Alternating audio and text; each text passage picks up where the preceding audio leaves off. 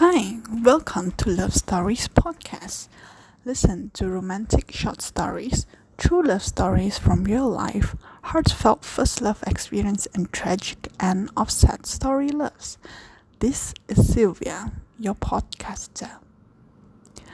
In high school, a friend of mine had to duck a seat. Yes, a real life duck.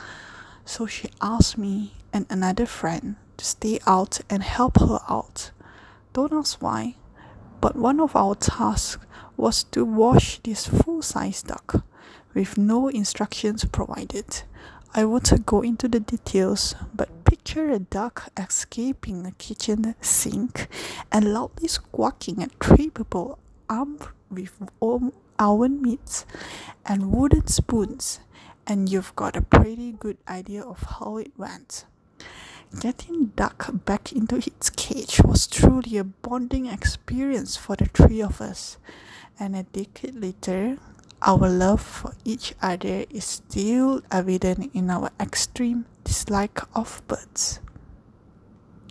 This is a true love story. Thank you for listening.